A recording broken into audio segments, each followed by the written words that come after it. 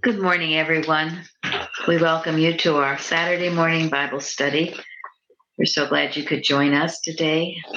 We are recording today from the North Star Cottage, and we are grateful to our hosts this morning. And we are from the Christian Science Church, Plainfield, New Jersey, the United States of America, and that is Independent Church. And we welcome you all. And Thomas will begin today. Welcome, everyone. So I'll start out with our poem from Mary Baker Eddy. Bless Christmas morn, though murky clouds pursue thy way. Thy light was born where storms enshrouds, nor dawn nor day. Dear Christ, forever here and near, no cradle song, no natal hour and mother's tear to thee belong. Thou God idea, life and crowned, the Bethlehem babe, beloved, replete by flesh and bound, was but thy shade. Thou gentle beam of living love and deathless life, truth infinite, so far above all mortal strife, or cruel creed or earth-born taint, fill us today with all thou art. Be thou our saint, our stay, alway. So this is Christmas Morn from the Christian Science hymnal by Mary Baker Eddy, hymn number 25. Thank you. Thank you.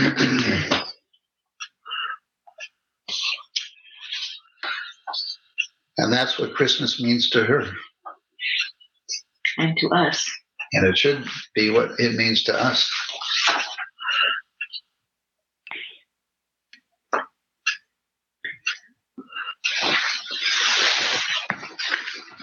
Well, if there's any comments, I've given this before, but to me it's the most significant thing I've read about the hymn. It's from the healer, David Keaston, on 145 to 146, how Mrs. Eddy used Christmas morn to heal a patient. I would like to read an excerpt given to me in the very early days by Mr. James Neal, the beloved student and friend of our leader. I have given this before, but I find it so valuable that I cannot resist sharing with you our leader's own interpretation of Christmas morn in healing a patient. Thou gentle beam of living love and deathless life, truth infinite is you as God sees you, as you see yourself. Still, I quote our leader, I have taken this hymn and raised a patient who was at the point of passing on in the hospital. I held her as a gentle beam of what? Living love. As far above all the strife, all the striving, as far above the conditions that brought her there, or cruel creed, the doctor's verdict. So far above all cruel edicts, creeds of mortal belief, or earth-born taint, so far above any taint of inheritance. Fill us, fill her, today, right now, with all thou art. With what? With living love and deathless life, truth infinite.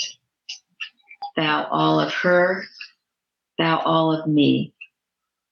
Fill us, be thou our all of life, always. Yeah. Mary Baker Eddy. So beautiful. It is very, very beautiful. Quite a treatment. I think with this, she separates man completely from any mortality, materiality. Thank you. Yes. And that's what does the healing work. And that's the power of that hymn and truly all her hymns. their treatments. This is a beautiful treatment for heredity, belief of heredity, which I've used, worked with a lot. We just had a grandchild born into the family last week, and I was working with this hymn regarding that. Just knowing that he's, what you've just read, that there wasn't a mortal born, but a child of God, one with God. This hymn is, like Florence said, it's about our immortality and man's coexistence with God. And yes, it's one of my favorite hymns of hers. Thank you. Yes, I know when I was a very young mother and our first child was born, someone from the branch church we were attending out in California, when she sent us a card, she put on it, thou gentle beam of living love. And I've always remembered that. That's the way. There's no earthly birth. It's only the unfoldment of good. Yeah. The line in the poem, "No natal hour and mother's tear to thee belong," reminded me of Hebrews 7, where it's talking about Melchizedek. And it says, "Without father, without mother, without descent, having neither beginning of days nor end of life, but made like unto the Son of God." Thank you. Beautiful. So just want to mention, but what you read, the Healer by David Keaston. So the Plainfield Church has it posted on their website in the article section. Thank you. Yes. Yeah, you all should have a copy. So everybody on this call can go and read it. That's right. Thank you. Yeah. I never cease to be amazed how, in Mrs. Eddy's writings, is so good, so sacred, so true and genuine. I mean, it's obvious that this is her reflection of Almighty Deity itself, and she was the one who put pen to paper and made it available to us.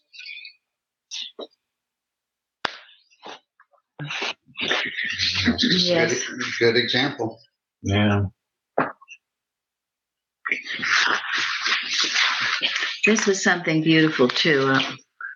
This is from the Blue Book, and it's also on our website. It's entitled, and it's Mrs. Eddy, "May this dear Christmas season be to you a risen Christ, a morn, the break of day." My beloved students, yes, may this dear Christmas season be to you a Christ, a morn, the break of day. There is nothing jubilant attached to the birth of a mortal that suffers and pays the penalty of his parents' misconception of man and of God's creation. But there is a joy unutterable in knowing that Christ had no birth, no death, and that we may find in Christ, in the true sense of being, life apart from birth, sorrow, sin, and death. Oh, may your eyes not be holden, but may you discern spiritually what is our Redeemer. May you watch and pray that you keep the commandments and live the Sermon in the Mount this coming year. Let the good you can do and the stimulation of action keep your mind from dwelling on the past, for the present demands your care, and you must go forth to meet the future, calm and strong. It's Mary Baker Eddy, and Florence gave that as a prayer a couple of Christmases ago for the beginning of our roundtable. It's very beautiful. Also, in the Blue Book, an evening prayer, Mrs. Eddy says to declare, to declare that you are well is the exact truth. You are not flesh, but rather the ray of divine light that shining upon flesh makes it appear alive. This view is spiritual and cannot be sick. Thank you. It's beautiful. And thank you for those who came today on this busy season, but we're getting a true sense of this season. And it's always important we purify and clarify our thought about it and spiritualize it. So thank you for the beautiful poem, Thomas, from Mrs. Eddy.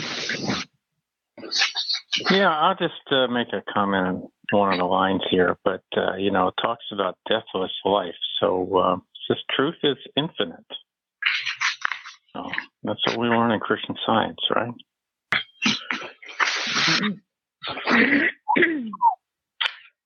Yes. So then our topic is life without birth and without end, emitting light. And that is from Christ and Christmas by Mary Baker Eddy. Wonderful. That's a truth we should all know. And my editorial here, but it does seem like when I was growing up that Christ and Christmas by Mary Baker Eddy was always full of controversy. And people tended to ignore it. But how can you ignore this topic, right? I just quoted from Christ and Christmas. Thank you. It's not controversial. No, and Mrs. Betty, it says in our textbook, life is infinite. We should find this out and begin the demonstration thereof. Yeah. And that's the challenge. People don't want to begin the demonstration thereof. Mm-hmm. Also, I feel. Oh, sorry. Go ahead. Go ahead, Florence.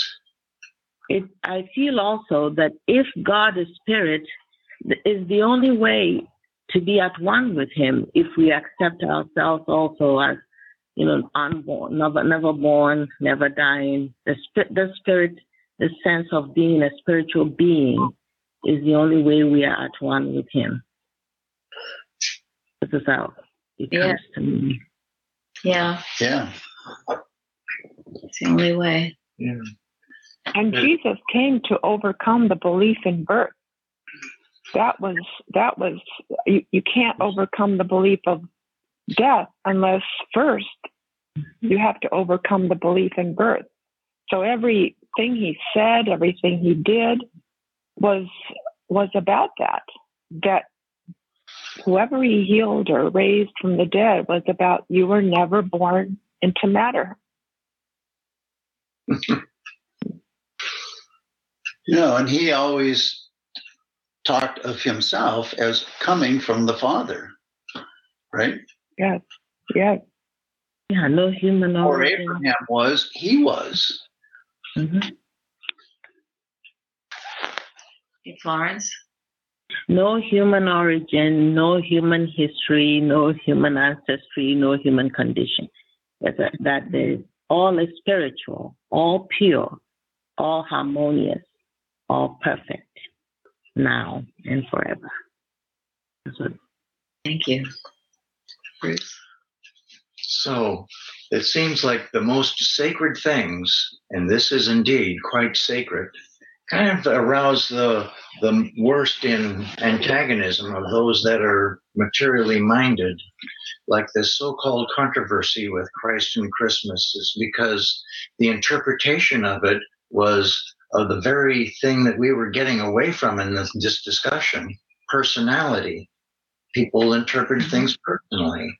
And that's where the problem was. But what are you going to do? Run away from it? Not face it?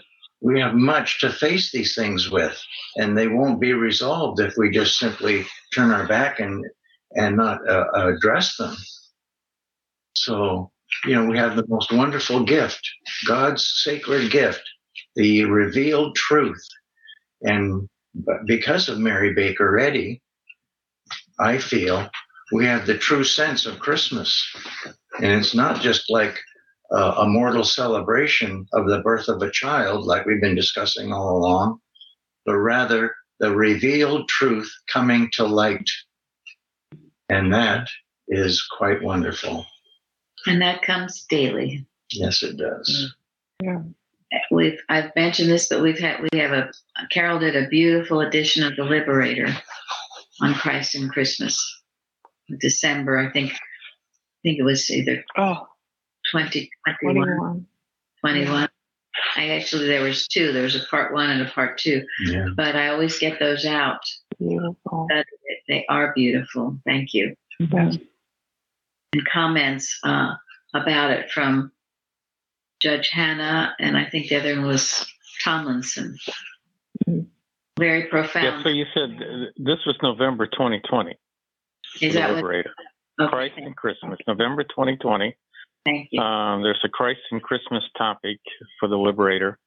And yes, there's an introduction by Irving Tomlinson, introduction by Judge Hannah, and more. Thank you very much. Everyone get that and study it. Thank you. So perhaps in our notes after our Bible study, that can be one of the links that we post for further study and reading. Thank you. Yeah, I will. Most definitely. That would be excellent. Yeah.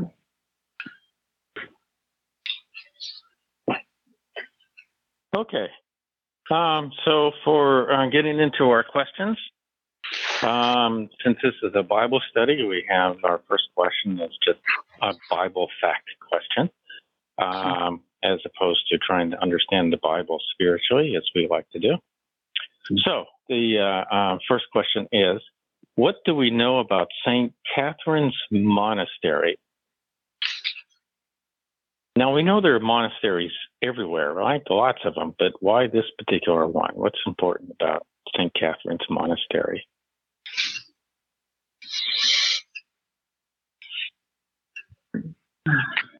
Someone who hasn't spoken? How about you, Dale? Well, it sits on top of Mount Sinai in Egypt. It's situated there 5,000 feet above sea level in a narrow valley north of Mount Musa in the Sinai Peninsula. I'm trying to read through some notes here. Well, excuse me, this is Monastery. Nancy. Oh. I'm sorry, Dale. No, that's I okay. just Go thought ahead. I liked what it said, that it is located in the very place where God appeared to Moses in the burning bush. And so I thought that was quite significant. Yes. It's also interesting that it's never been destroyed this whole time. I mean, that's a fairly hot area. So. Thank you. Yes. Yeah, so you think about it, it was founded in 527. That's a long time ago, by the Byzantine Emperor Justinian I. So the huge history. It says during the 7th century, the monastery provided a center of refuge for scattered communities of Christians threatened by the rise of Islam. Spared by the Muslims, the monks, according to tradition, conciliated the invaders by erecting the small mosque within the walls, where local Bedouin Arabs still worship. So that's pretty interesting. Yes. I think Betty's trying to say something. Betty? Yeah, I was going to say something about it was the oldest monastery that they know of. And they have it says that they also holds the world's oldest continually operating library with unique or extremely rare works. And it's the largest collection of Christian icons, etc. And apparently it was named after St. Catherine I didn't get too much about St. Catherine in the information I got, but they had found she had died, and they had found her, and they put her in this buried her in the monastery, and hence they named it after the saint, Saint Catherine, after that. So but it apparently is important to Christians, Jews, and Muslims. So it's a very interesting place with a long history. Thank you. Yeah. Thank you. So the library is really what I think of is one of the most important aspects of the monastery. So they found there what they call the Codex Sinaiticus and the Codex Syriacus. Not sure if I pronounced that right. But these are handwritten. One of them is a handwritten manuscript of the New Testament. And the Codex Syriacus is a translation of the 4 canonical Gospels, says here, into Syriac. But it's the oldest translation of the Bible into any language. Wow. And almost complete. They said it was the most complete collection. So interesting. And you can watch, I watched a little YouTube. You can watch a video of people going in there and seeing all these old paintings and other things. So we don't have to travel there. but it was a document of the scriptures were preserved. Yeah. And that is tremendous. That is tremendous. God protect. It's also supposed to enclose the well of Moses, where Moses is said to have met future wife Zipporah. Yeah. That was interesting, yeah. Yeah. And they show that in this YouTube of the well where Moses met Zipporah. Yeah. So, and then in 1949, 1950, all the manuscripts were microfilmed by this organization acting on behalf of the Library of Congress. But Tom, why is it important because they mentioned something earlier that it's important to Christians and Muslims. Why is it important to Muslims as well? Because that area is very unique because Egypt has a very small population of Christians, but they have a huge population of Muslims. And the area is basically mostly Muslim-dominant area. Yet they found the importance of it to preserve it. It is knowing that it could have been easily destroyed. Yeah. So much has been destroyed. Yeah. Do you know why it's important to Muslims, Tom? Is that your question? Yeah. Why the effort to preserve it as well? That I'm not sure. I mean, they believe in Moses. That's what I thought. They believe in Moses. Remember? Well, that might be why. And they believe in Jesus as well. Yeah, they do. Yeah. And also, in Finding Mount Sinai, a program I watched, it was the Muslims that were pointing to where Moses was buried or something. So Moses means something to them. Yeah. Okay, thank you. I remember that. Okay. Well, that was fascinating. So, It was. Every day. Yeah, I think that's interesting. Yes. So, our next question is, we'll now delving into the story of the birth of Jesus. So, question number 2. How is the statement, quote, "good tidings of great joy, which shall be to all people," unquote, relevant to us today? So this is in Luke chapter 2, verse 10. So, good tidings of great joy, which shall be to all people.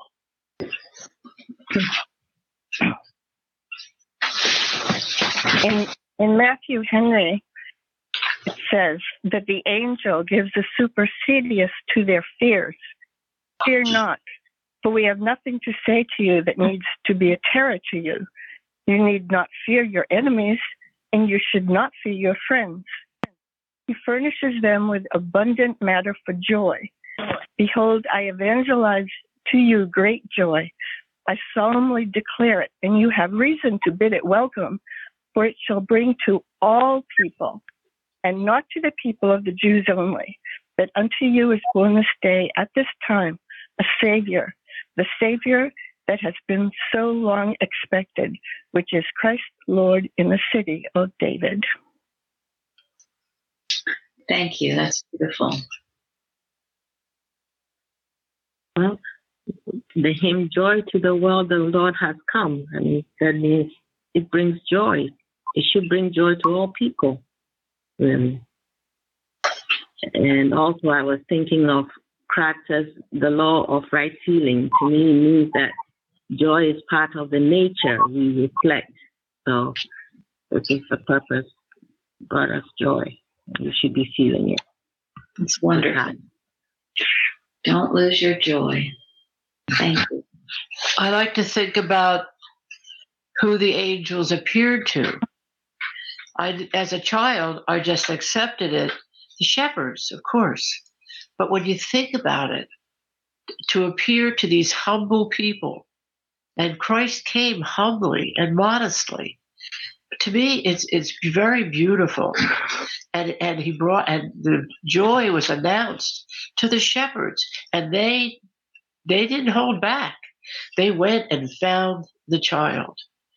So here we are, humble people, accepting the joy. Thank you. That's beautiful, and that goes this December Liberator, the Watchful Shepherd. Yep. Beautiful articles just about that. It came to the humble because the humble were ready to accept it. They didn't think they knew anything. They just were humbly accepting the Christ. Yeah. And there's something else about the shepherds. They were awake and watchful. Obviously, that's part of their thing. They had to take care of the sheep, especially at nighttime when who knows who's going to come in. But they were awake and alert to their duty and watching as they should. So, what shall I say? They were ready to hear what the angels had to say. Thank you. And it's a savior to all people. To all people. Nobody can take ownership of this truth of the Christ. It's to all people. We're all brothers and sisters. We're all of one faith, all of one people. So to all people, I thought also was significant too, that it's no one's left out. No one, it's not just to one person or one group of people or one church, to all people everywhere. Yeah, that stuck out to me as well, because so many denominations try to like gatekeep, Christianity or the Christ, try to say it's only us, everyone else is going to hell. So, yeah. What I liked about the question was, how is this statement relevant to us today? And so it's not just, I was just thinking, so it's not just to all people, but throughout all sense of time. It's immortal, this good tidings of great joy to all people all the time. And and that's one of the reasons why it's relevant is because it's immortal.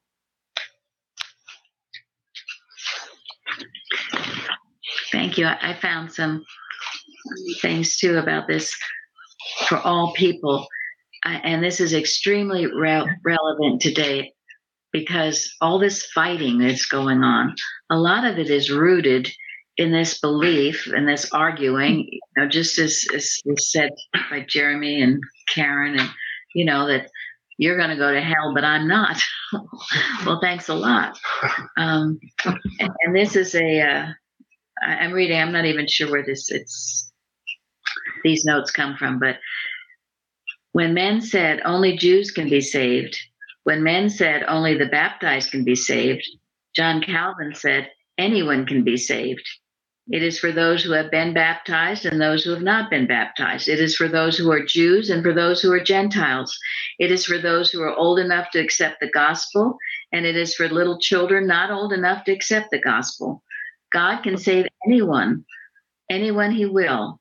This is the doctrine of election. And now we are growing to a broader view than this. It is not for the Jew only, but for the Gentile, not for the baptized only, but for the unbaptized, not for the elect only, but for the non-elect. And how can I tell my brother if it were not a universal joy? How can I tell my grief to the glad, but not my gladness to the grieving? I dare not spread my banquet at the open window where the hungry are passing by. Therefore, O my Father, I rejoice that thou hast sent into my heart a ray of glory which is not alone for me. I rejoice that thou hast given me a treasure which I need not hide from my brother. I rejoice that the candle which sparkles in my pool is not from the candle, but from the moon. The candle is for me, but the moon is for all. Put out my candle, O my Father, extinguish the joy that is proud of being unshared. Lower the lamp which shines only on my own mirror. Let down the lights that make a wall between myself and the weary. And over the darkness let there rise the star, the Bethlehem star, humanity's star, the star that shines for one because it shines for all. That is so significant, because truly all of this old theology has got to go out the door. It is the cause for all of these warring nations. Then, I got this call from our friend Melissa in Australia, and she gave me something from Martha Wilcox, and it's from Mind and Man. And I don't ever remember reading it before. And it is about Judaism, okay? And someone asks, what are we to do with the so-called Jewish problem? Christian Science gives us a solution. Since Christian Science is the Christ or true knowledge of God and man is the answer to this Jewish problem. And then, Judaism is not a race of people, but a viewpoint. Even Paul said that Christ cannot be divided into Jew and Gentile, bond or free. When we understand that Judaism is a type of thinking, then we will see that the Jew is not persecuted by any group or nation. It is the false belief of being a Jew with all that it implies, which includes the persecution of that belief. And this appears as persecution and persecutors. Actually, what seems to be persecution, it's of self-righteousness and the love of materiality, destroying itself. Just as in the case of Cain and Abel, as Mrs. Eddy says in the textbook, the erroneous belief that life, substance, and intelligence can be material ruptures the life and brotherhood of man at the very outset. End quote. Judaism is the Antichrist, that which divides humanity into the chosen and the unchosen, those who keep the law and those who do not. The Christ cannot be divided. Now, this isn't anti-Semitism. This is handling this erroneous belief that is going to destroy itself. Again, life in matter, the belief of all this materiality and material gain, and the belief that some people are chosen and not chosen. What the heck? So then we have Hitler coming along saying, no, we're going to persecute the Jews, and it's the Aryan race. It's all the blue-eyed blondes. They're the chosen. What ridiculous stuff is this? But as scientists, we have to get to the root of this problem.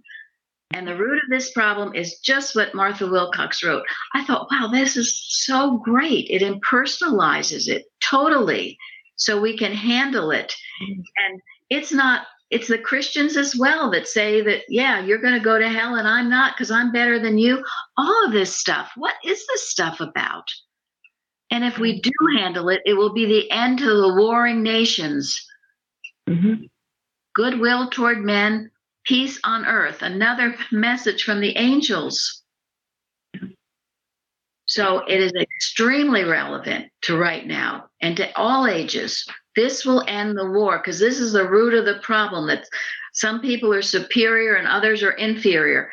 We know in science that is a damnable lie, and it is. Yes, that prayer. Thank God. Thank God I'm not as other men. What did you say, Florence? Or who shall be the greatest, or who is the greatest? Who be the greatest? Yeah. And Jesus came to destroy all that, didn't he? Yes, he did. Yes, he did.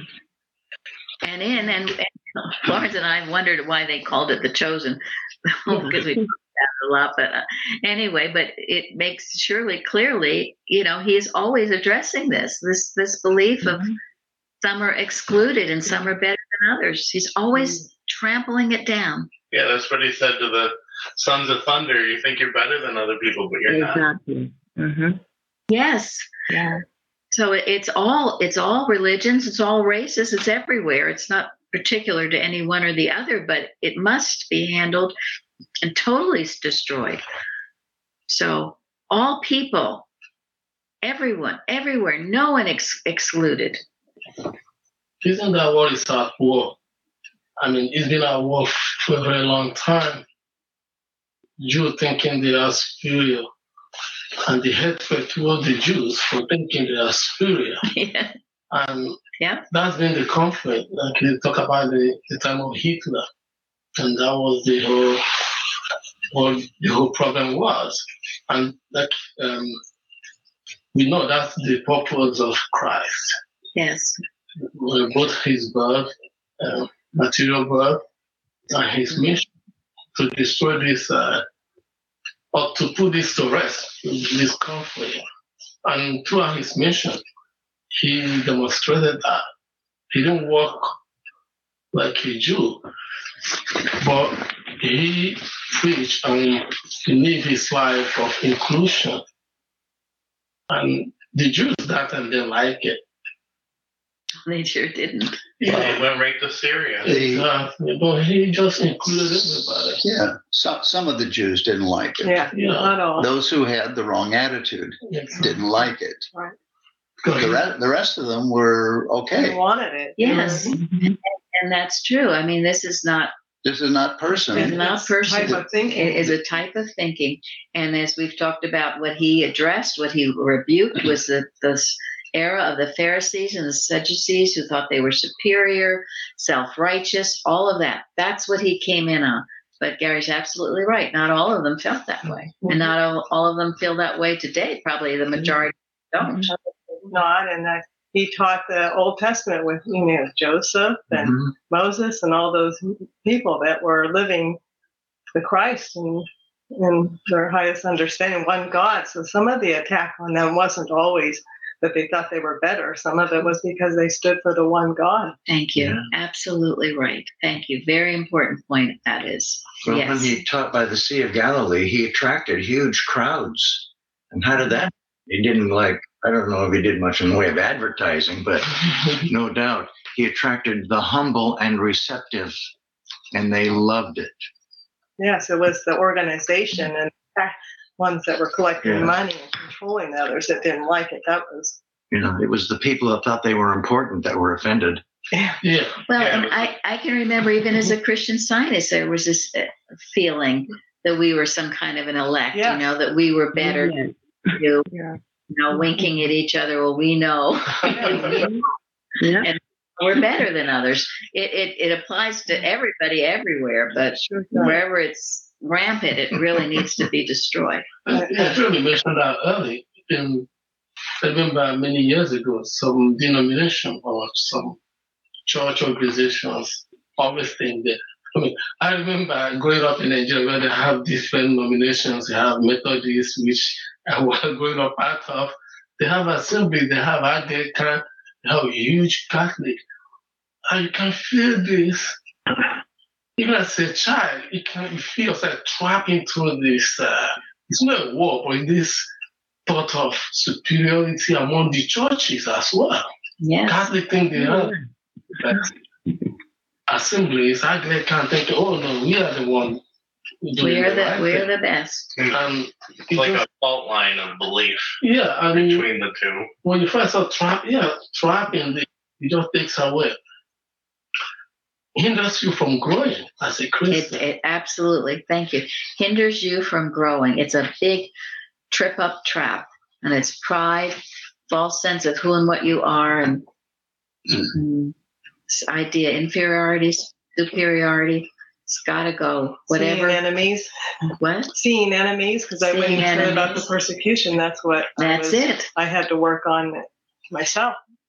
Seeing people as always out there to get me. That's it. That's you're the victim. People are always after me. Persecution, yes. Persecuted race.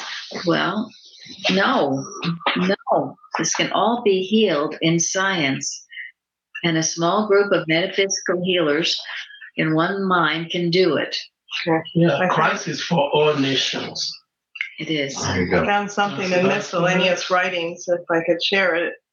It's on page 368. It says, quote, "Let us not forget that the Lord reigns, and that this earth shall sometime rejoice in his supreme rule, that the tired watchmen on the wall of Zion and the true Christian scientists at the foot of the Mount of Revelation shall look up with shouts and thanksgiving, that God's law, as in divine science, shall be finally understood, and the gospel of glad tidings bring on earth peace, goodwill toward men."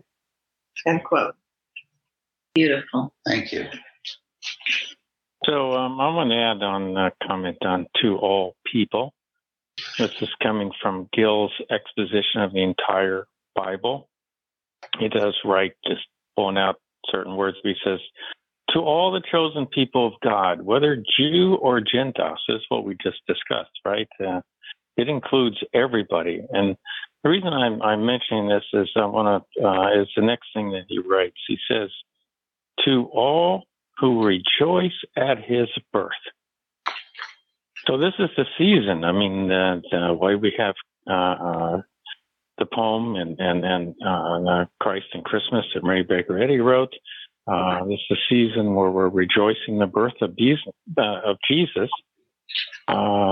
which helps bring peace to the world and brings us together. It's not limited to this season. We should be rejoicing the birth of Jesus all year, but we're just taking the moment out to make it a special time to rejoice in his birth. So to me, this is a very joyous season for that reason, right? And healing. It should be. It should be. Yeah, and we need to remember that Mrs. Eddy has said that Christmas to her is not so much joy for the birth of a mortal, but rather the understanding of the Christ that has come to us, that has no birth and has no death. She even says she rejoices more in the adult Jesus than the baby being born, because she recognizes that the Christ message that Jesus brought to us didn't have a birth, and it's not going to have a death. And that's what is important for us to remember. And in doing it exempts us from all these pagan, and they are pagan, ways of so-called celebrating Christmas. I mean, it's very pagan and almost repulsive in a way, the materiality of the time. We must stay clear of it. In one of the commentaries, it was kind of interesting because this woman was saying that when she was a child, she went to a Christian school, and they always did the nativity, and they all had to memorize the story in Luke, like 20 verses or something. and which is beautiful actually. And she still remembered a lot of it, but she said so much of it she lost the awe of the whole thing, and that we must not ever lose. And that's what hopefully we're creating in us today, this awe and appreciation of the Christ, not the birth of a mortal, but the Christ. And it's what does Mrs. Eddy tell her students? It's a feast of soul, famine of sense. Famine of sense. Mm-hmm. She went on to say. So just going back to what Gary said, and Mary just also comment on, but the book that, or poem that Mary Baker Eddy wrote was not written as the birth of Jesus, but she titled it Christ and Christmas. Yes. Yeah. Mm-hmm. And right? Yeah. She handles all the of the day. Bruce, go ahead. Yeah, Mrs. Eddy said that she loves to celebrate Christmas with her soul, with her spiritual sense. And some of these so-called pagan things is like induced joy, and it may have the appearance of joy. Because here this saying from the Bible is good tidings of great joy. But the thing is, this great joy is not just an emotional exhilaration, because the emotions wear out. They come and go, whereas the Christ is steady and calm all the way. So this great joy must be greater than a mere emotional exhilaration, which, burns out like a candle that burns quickly. I remember reading in Dominion Within where Mr. Kratzer has a description of Jesus. And he said that his outward life was full of turmoil and disturbance and everything, but inwardly he had a peace that was settled like a sea of glass. Yeah. And no matter what was going on about him outwardly, you could have gone to him and found peace. Mm-hmm. So this gives us a picture of what peace is, and obviously it's Jesus' very strong connection with his Father that he would not let go. He had a connection with his Father that could not be disturbed or dissolved or anything. So no matter what was going on, he had in his heart peace on earth and goodwill to men. Yes, thank you. Yeah, thank you. I think emotional exhilaration, and I was also thinking it shouldn't be just nostalgia either, because I think a lot of what they try to play on is people's nostalgia of how they felt as a kid. Thank you. Yep, that's right. Or feeling sad over things. And I love, Mrs. Eddy says, go ahead, Mary. I love to observe Christmas in quiet. She doesn't even use the word celebrate, observe it. Go ahead. I looked up the history of Christmas, and it's all pagan, all the things that we do now. And it's very interesting if anybody wants to look on the internet. There's a lot about it. But one of the things that I found significant is that I can't remember when, but there was a Christmas way back. I can't remember when, but got to be really a lot of revelry and it just really went overboard in celebrating. It was lots of drinking, and this was way back. And they were the early settlers were trying to fight having a Christmas day. They could see what was happening. They were trying to stop this and just have a quiet day of remembrance without having a big holiday, because that was bringing all kinds of problems. And they fought it. They just wanted a quiet day. And obviously but there was a time when they were trying to stop this from being a big, huge celebration because it was causing all kinds of problems. I thought that was interesting. Yes, it is. Thank you. And it makes sense too. Revelings is one of the items listed in Galatians 5:19 of the things that you shouldn't be doing. And we're grateful we can observe it in any way we wish. Yeah, I mean, we don't have to get involved in the reveling. We don't have to get involved in the pagan, nonsense. And Mrs. Eddy says, as Mary just said, she liked to observe Christmas, not participate in it, but she liked to observe Christmas in quietude. But you're right. I mean, the holiday Christmas at the end of the year is basically a pagan celebration. Yeah. That is the root of the date that was selected for Christmas. Jesus was not born in December. Well, and we turn it all around. That's why I don't even the word holidays. We call it holy days. And there can be something very beautiful about this time. I know Mrs. Evans she couldn't stand it because of all of this. But if we remove ourselves from it for the most part, and just the joy, the beautiful holy music, sacred music, and the beauty of the beautiful lights on the dark evenings, and all of that, and it can be a beautiful time of year. We don't need to throw the baby out with the bathwater. But yeah. I was just thinking about. I'm sorry. Go ahead. I just think. Oh, I'm sorry. Who did you tell to go ahead? Okay. What you just said, Mary, that's exactly what I was picturing in my thoughts. It should be a state of. You can still. I mean, just personally, even growing up as a child, I love the lights when people decorate all these lights. I love the atmosphere of Christmas. And also, from the teaching I was getting that time from Sunday school, knowing what the reason why this is happening around me, the birth of Christ. None of those lights or those atmosphere takes it away from me.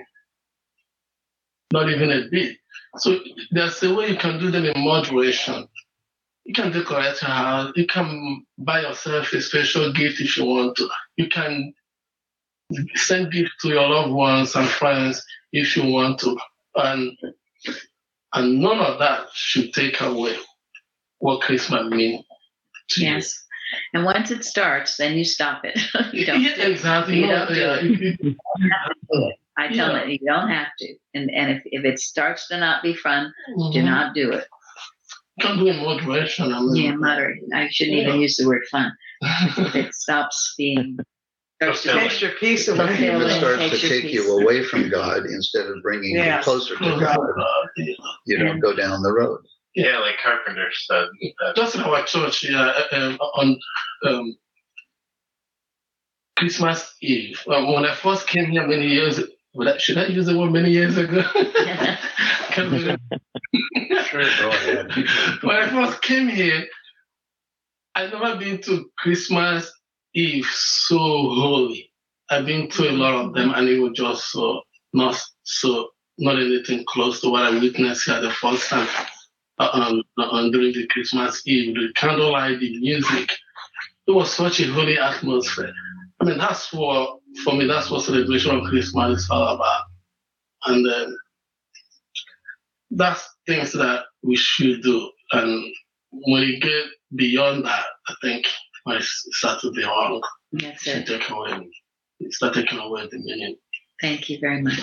I agree. The candlelight service is so special every year. Yeah.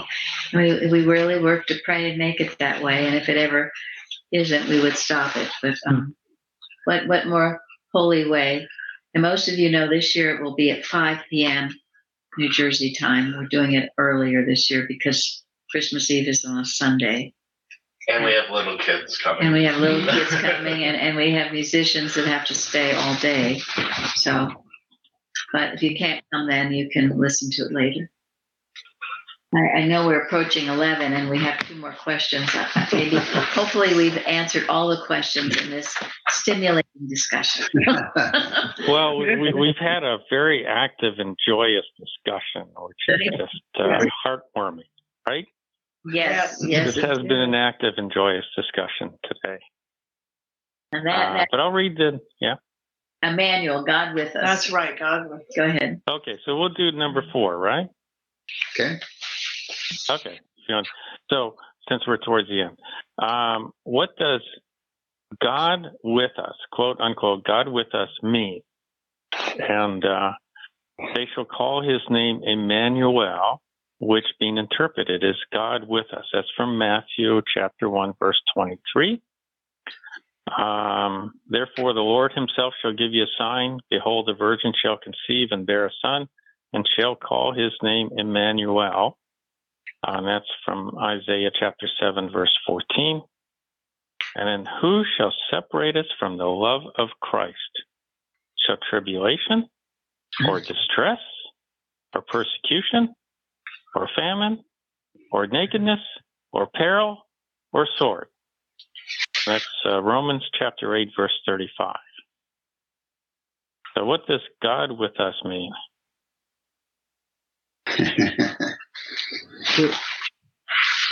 Well, it's obviously our at-one-ment with God. It's if we are identifying ourselves as our nature is the Christ, then that's when we are at one. We realize that we are at one with God, because principle and its idea is inseparable.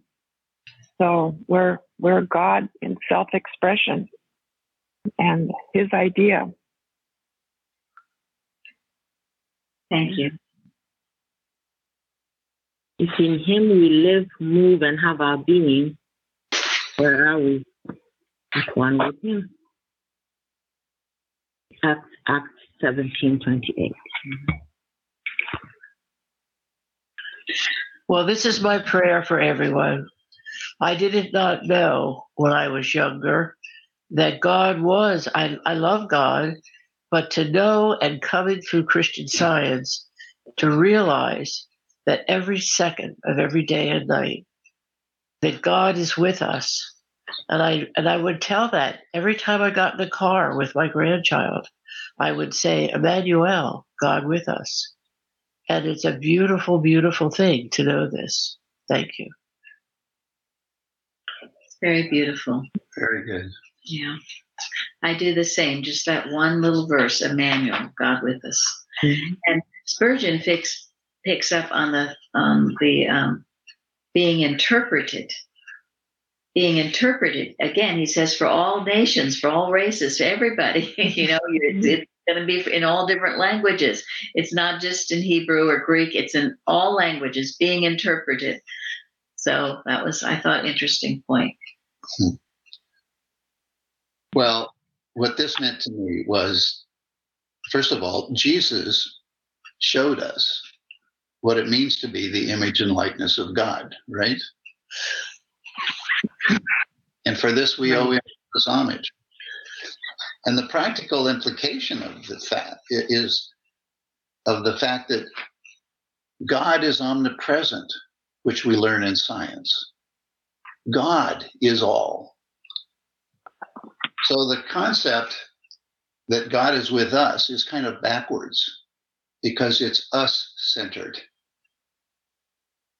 He's always with us because we are him manifest, right? In other words, we are with him. We are life, truth, and love manifest. In other words, he's mind, and mind is our intelligence. God is principle. Well, principle is our compass.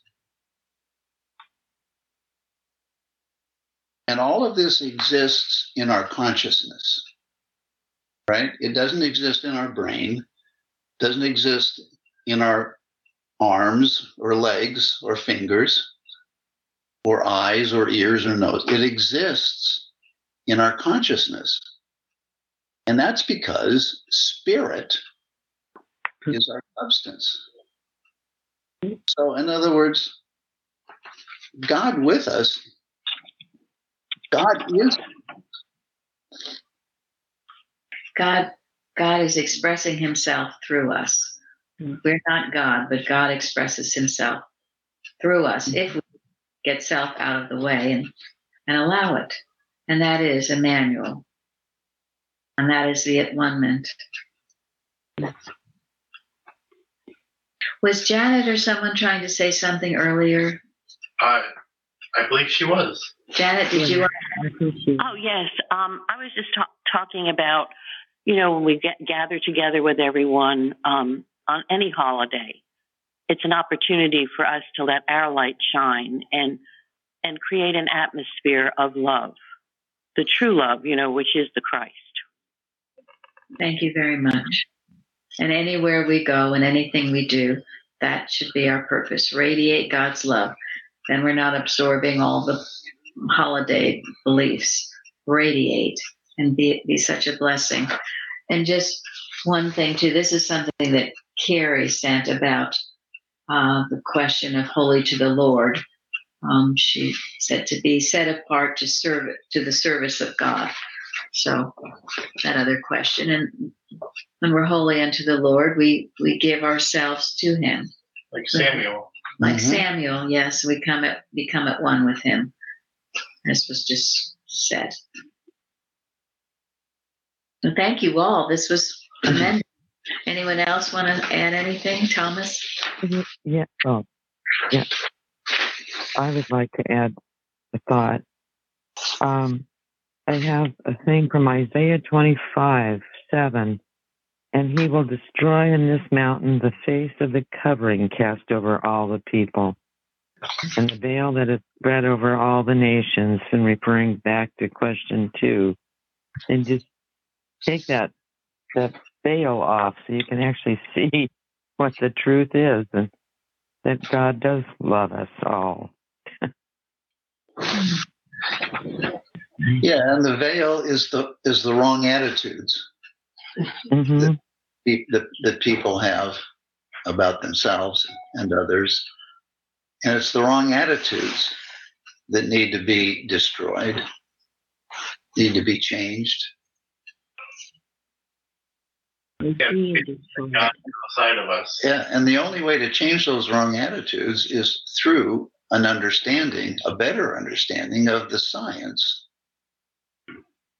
that is the laws of God that govern the universe. And that's what Jesus came to illustrate and to teach.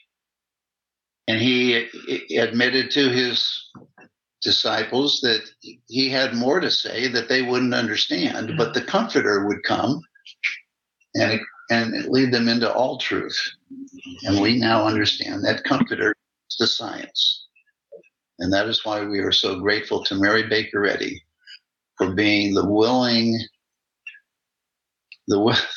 scribe under orders who received the science and wrote it down, proved it and taught it. Overcame so much. And overcame all the opposition of the carnal beliefs to do it. And that is our privilege and duty today, is to carry it on, to live it the best we can, and to also overcome the opposition, which is still appears to be strong, but we know is not. And we need to remember that. And it raises its ugly head this time of year, because this is supposed to celebrate the Christ. And the Antichrist doesn't like it, but that's too bad. So here we are. So help us God. So help us God. Exactly. So say we all.